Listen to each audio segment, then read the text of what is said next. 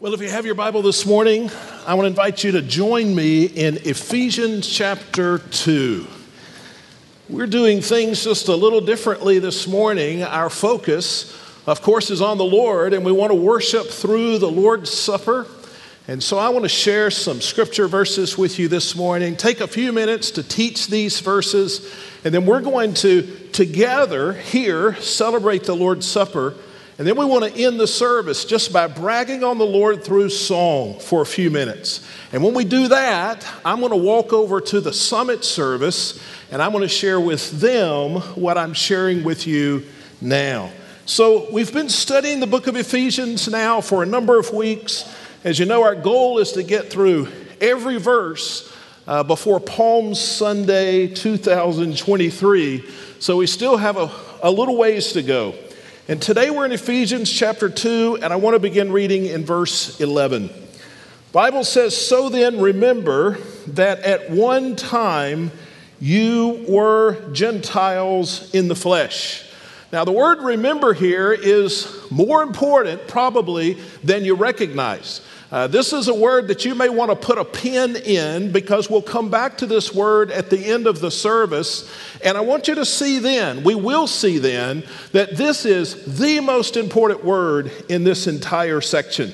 Now he addresses here in the first part of verse 11 the fact that the Christians that he writes in the city of Ephesus, he reminds them that they haven't always been Christians, that there was a time when they did not know Christ. And he says, remember that time, and remember all the things that he's going to detail in the next several verses. Now skip down to verse 13, if you will. It says, "But now in Christ Jesus, you who were far away have been brought near by the blood of Christ." You were far away from God, but you have now been brought near to God, and you have been brought near by the blood of Christ. Look at verse 14. "For he is our peace, who made both groups one and tore down the dividing wall of hostility in his flesh." We live in America and often assume, I believe today, that the division between people groups, the division between races and ethnic groups is as bad as it has ever been in history. But we are wrong about that. It certainly has been much worse. And if you go back to the first century, specifically here in the Middle East where these events took place, it was much, much worse. And the division between Jews and Gentiles was such a division. It was a division that the world had no chance of ever resolving. The Jews hated the Gentiles hated the Jews. They were divided in every aspect of life. But the gospel tore down the wall that divided those two. You know, people often ask me, or sometimes ask me, "Pastor, what do you think about critical race theory?" You ever heard that phrase before? Critical race theory, or people will say CRT.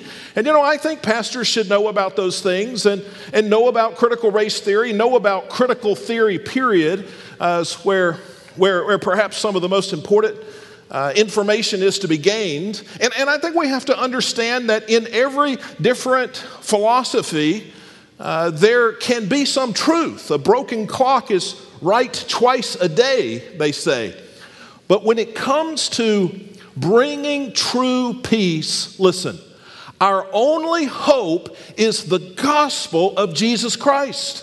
And that's what he says here, that these two groups were brought together. They were made one because Paul faithfully preached the gospel. The gospel, the fact that we're all valuable because we're created in the image of God. The fact that we are all separated from God but can have a right relationship with God because of what Christ has done. And that if we embrace what Christ has done, then we will become brothers and sisters in Christ. That's the only way the dividing wall will ever be taken down.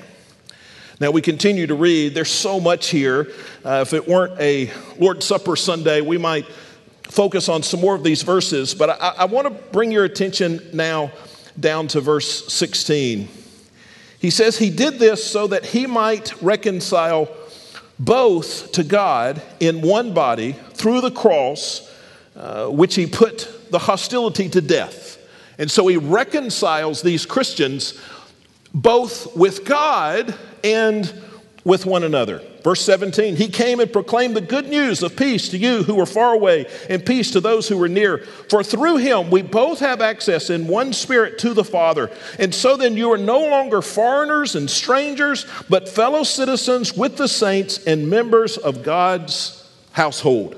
And so I want us to see here how we can prepare to celebrate the Lord's Supper, I think in a special way. Oftentimes when we celebrate the Lord's Supper, if we're just honest, we find ourselves just going through the motions, and we never want to do that. But I today especially want us to celebrate the Lord's Supper with a full understanding of its value and a full understanding of how thankful we should be to the Lord. And so I want to go back and look at a couple of these verses. We'll end up back in verse 11 at the end, but I want us to go now back to verse 13, and I want to draw something for you.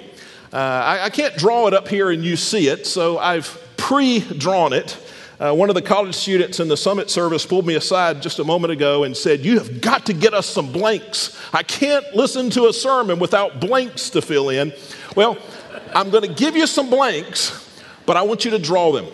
And so you draw what I'm going to draw, and this is going to be very simple, but I think what this will do is this is going to help you get it in your mind. It's going to help you better celebrate the Lord's Supper. You'll see how in a moment. And if you'll draw what I'm going to draw, I think this will become a tool to help you share the gospel with your kids and your grandkids and with your friends and your family. So we're going to start with this, and I'm going to show the choir behind me in a moment, but this, hopefully you can see this, is just 4 quadrants, right? We have divided our piece of paper into 4 parts, and I want to share with you the information for the 4 parts. Now, in the very first quadrant, I'm going to put the word far, F-A-R, far. And here's why that's important. You got it? F-A-R, far. There was a time in your life when you were far from the Lord because of your sin, separated from God, far from the Lord. Now, the next important word is the word near. Now, I'm going to put it in the bottom right corner. I'm going to put the word near right there because if you know Christ as your Savior, now your relationship with God is described in the Bible in verse 13 and other places as being near. So there was a time when you were far from the Lord, and then if you're a child of God, you're now near to the Lord. Now the next one I want you to see is the word not far, or the phrase not far. We're going to put that in the top right, not far. The Bible, and I'm going to show you this, and this will not seem right now, but it will in a moment. Those people who are far from the Lord are also not far from the Lord. And that is one of the most beautiful truths, once you embrace it, once you understand it, that there could ever be. And then the last one is brought near. Brought near, we're going to put that in the bottom, brought near, and we see that right here in verse 13. So let me walk you through these 4 relationships that we have with the Lord. We're going to start with what it means to be far from God. Look at verse 13 again. He says, "But now in Christ Jesus, you who were far away." Because of our sin, all of us, apart from Christ, are far from the Lord. And we should understand what that means. We're far from the Lord because God is holy and we are sinful, and our sin separates us from God because God is 100% holy, purely righteous, and because we are saturated in sin, because that's our nature, our attitude, and our actions, we are separated from God. And also, we are so far from the Lord that we have no hope. There's no hope of us ever bridging the the chasm between us and God. We are so far from God, we can't do anything to close the gap. Think about an ant here in Nacogdoches trying to get to California. There is no ant that would ever live long enough to crawl from Nacogdoches to California because the distance is just too far. And so the distance we have from the Lord is just too far. None of us would ever live long enough to merit God's love, to merit God's forgiveness. The distance is just too far. And really, it's even more than that. Imagine the ant has to get from here to California and then from California to the moon. Now you'd say, Pastor, that would be impossible because even if the ant could crawl from here to California, the ant cannot fly to the moon. Well, exactly. Even if somehow you did live long enough, and even if you did do enough good things to close the gap, ultimately, because of our nature, because of God's nature, you could never be right with God. We are so far away. Another part of our being far is, I think, understanding that not only is the distance impossible, but the direction is wrong. Not only can I not, in and of myself, ever make it to the Lord, but I'm not even heading in a direction of making it to the Lord because I continue to sin. And apart from Christ, you continue to sin and you continue to build guilt. It's not that we can't eventually make it to the Lord if we push really hard, if we follow the rules, if we try more and more and more. The truth is we're going the other direction. We're further, a lost person is further away from God today than he was yesterday, and he will be further still tomorrow. The first thing you've got to understand, if you look at your square there, the first thing that the scripture talks about here is that we were all far from the Lord and we were hopeless. Now, the next square there that I want us to understand is that square not far. Now, this is interesting. We are far from the Lord, but at the same time, the worst sinner in the world is not far from the Lord. Here's what I mean by that. When the Apostle Paul was in the city of Athens, he addressed some pagan philosophers. These men were as far from the Lord as you could get. But listen to what Paul says. He shares the gospel with them, and then he says this in Acts 17:27. He did this so that they might seek God, and perhaps that they might reach out and that they might find God, for each of them is not far from the Lord. And so Paul said, you men are far from the Lord because of your sin, but listen, you're not far from the Lord in the sense that you could call out to God today, and God is close enough that he will hear you and respond to you and save you if you'll reach out to him. It is an amazing thing that God is both impossibly far from sinners, but he's also so close that they can call on him in an instant and he would respond to them. Listen, Christians, think about this, you were both far from the Lord and the Lord was never far from you. You think about your days before you came to know Christ, you were hopelessly far from the Lord, but the Lord was never far from you, and you called on him and he saved you. If you don't know Christ today, you are hopelessly far from the Lord. But listen, the Lord is not far from you. He is incredibly close, and you could call upon him for salvation this day. And so we're not far, and then the next words, we're brought near. So we look back here to verse 13. But now in Christ Jesus, you who were far away have been brought near by the blood of Christ. How has God brought us near? Well, it's not been because of our work. It's not been because of our righteousness. It's not because you're better than somebody else, but we're brought near by the blood of Jesus Christ. I deserved the condemnation of God, and my sin deserved death. But Jesus died on the cross, shed his blood to pay the penalty for my sins so that I might have eternal life. I have been brought near by the blood of Christ. And so for lost people, you should stop striving and start surrendering.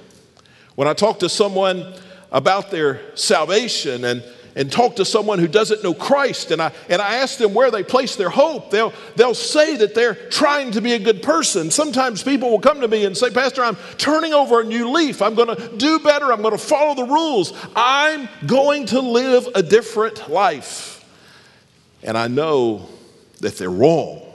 And they're not, and it wouldn't work if they did, because they're separated from God, and no amount of striving will fix that. They need to surrender to the Lord, to trust him and what he's done for their salvation. And let God begin to change your life, because we have been brought near by the blood of Christ.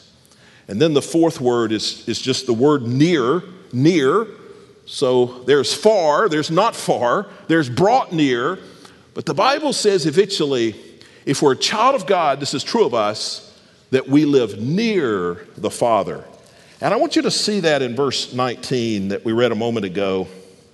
It says, so then you are no longer foreigners and strangers, but fellow citizens with the saints and members of God's household.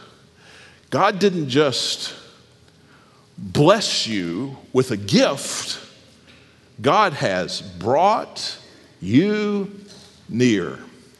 Have you ever seen those commercials on television where they maybe show the children in Haiti that are suffering from malnutrition and all the effects of poverty, and they make those commercials very sad, and it just pulls on the strings of your heart. And so I'm sure people in our church, and it's a good thing, have reached out, and you have called the organization, and you sent them some money, and maybe you adopted a child, so to speak, and you sent your $40 a month.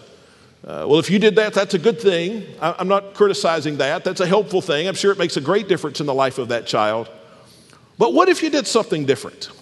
What if instead of sending $40 a month, what if you got on an airplane and you flew to Haiti and you walked through the dirty streets and the dangerous neighborhoods, and you found that kid that you saw on television with his dirty face and his bloated belly, and you took him by the hands and you brought him to your home and you made him a member of your family forever and ever and ever. Now, is there a difference? There is. What has the Lord done for us? And this is such wonderful news. Listen, he has not just given us a gift. He has not just poured forgiveness from a distance. The Bible says here that I'm a part of the household of God. God has reached out and he has forgiven me, but he has taken me and brought me into his family. Now I'm a child of God, forever a child of God. And I am near the Lord. I've not just been given a gift. I've not just been blessed from afar, but you've been brought near to the Lord. Isn't that amazing? I'm a part of the family of God. I love that he uses the word household here, right at the end of verse 19, and members of God's household. You know, the people who live in my household. I mean, those are the people I'm closer to than anybody else. They're my household family. And the Bible says that God has so brought me near that I'm a part of his household family. And that's good news. That's good news. Now, I told you in verse 11, the word remember, most important word in the whole section. If you've been here recent weeks, you know we've talked about the division in the book of Ephesians. 6 chapters, 3 chapters focus on, who we are in Christ. They focus on our salvation. that God has chosen us and saved us. And then the last 3 chapters talk about how we live out that salvation, how we live worthy of what God has done for us. So the first 3 chapters, who we are in Christ, and the last 3 chapters, how we live who we are in Christ. And in the first 3 chapters, I noticed this week, there is only one imperative verb. You know what that is? There's only one command. 3 chapters. There's only one place where it says, do this. You know where that is? Chapter 2, verse 11. So then, remember. Listen, Christians, there are times when we just need to stop and remember. We need to remember that we were far from Christ, that we were far from God, and we were hopelessly far from God. We need to remember the amazing truth that though we were far, we were not far. I can't even imagine that. I was so far. I committed such egregious sin. I rebelled so much against the Lord. I was so far with such bad attitudes, with heart filled with sin. I was so far, impossibly far. Yet I was not far because God was right there. And I called on God. Can you remember that time in your life? And I called on God. And God, I was so far, but He was so close. We need to remember. And then we need to remember how He brought us near. It wasn't me promising to do better, try harder. It was me surrendering to what Christ had done for me, the blood of Jesus that brought me near. And today, I am near the Lord. I've not just been given a pass for sin. I've not just had my account paid, as we talk about. All that's true and it's wonderful. But I've been brought near. I'm in the household of God. You know, one of the best ways that God has given us to remember, far, not far, brought near and near. One of the best ways He's given us to remember that is the Lord's Supper. And so in just a moment, we're going to take the Lord's Supper. And I want us to remember. So here's what we'll do now. I want to lead us in a word of prayer. And as I pray, I'm going to pause. I want you, if you know Christ, I want you to walk through these 4 things. And I want you to remember and thank the Lord. If you don't know Christ, now's the time, right? Because you're far, but you're not far. And He has made a way to bring you near. Father in heaven, my heart, my desire is that we would be near You, that we would remember the journey that You brought us through to be near You. And so, Father, listen to Your children. Listen to us as we talk, as we pray silently, and as we go through these 4 things. And thank You for Your goodness.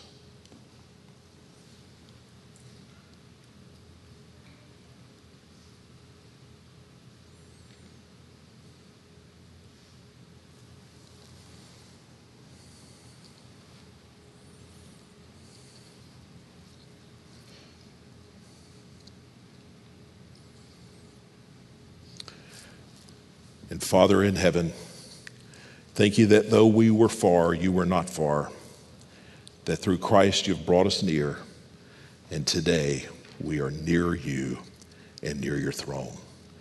And we pray this in Jesus' name, amen. If you take the elements of the Lord's Supper, and you take the 2 pieces apart, I want us to begin with the bread. John 6:58, Jesus says, "This is the bread that came down from above. Like your fathers ate manna, but they died. But he that eats this bread shall live forever." When we eat this bread, we remember the body of Christ that lived a perfect, sinless life, but died on the cross so that those that were far could be brought near. Father in heaven, thank you for the body of Christ. Amen.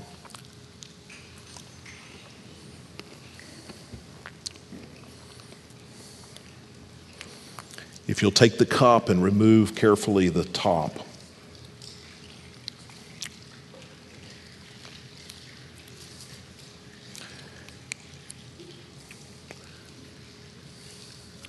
Jesus invited us to do this in remembrance of him.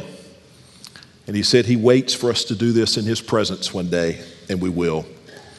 I'm reminded of Hebrews 9:12 that says that he entered the most holy place once for all time, not by the blood of goats and calves, but by his own blood, having obtained eternal redemption.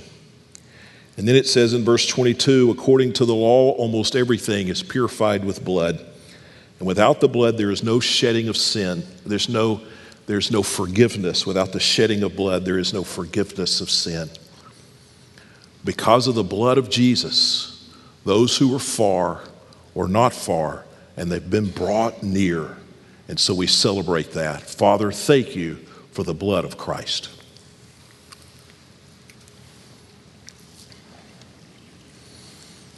1 John 1:7, rather the Bible says, if we'll walk in the light as he is in the light, we have fellowship with one another, and the blood of Christ cleanses us from all sin. Let me pray. Father, thank you that though we were far, Father, sear this into our hearts, though we were far, you were not far. And through Christ, you have brought us near. And we celebrate that we live near the Lord today. And we pray this in Christ's name. Amen.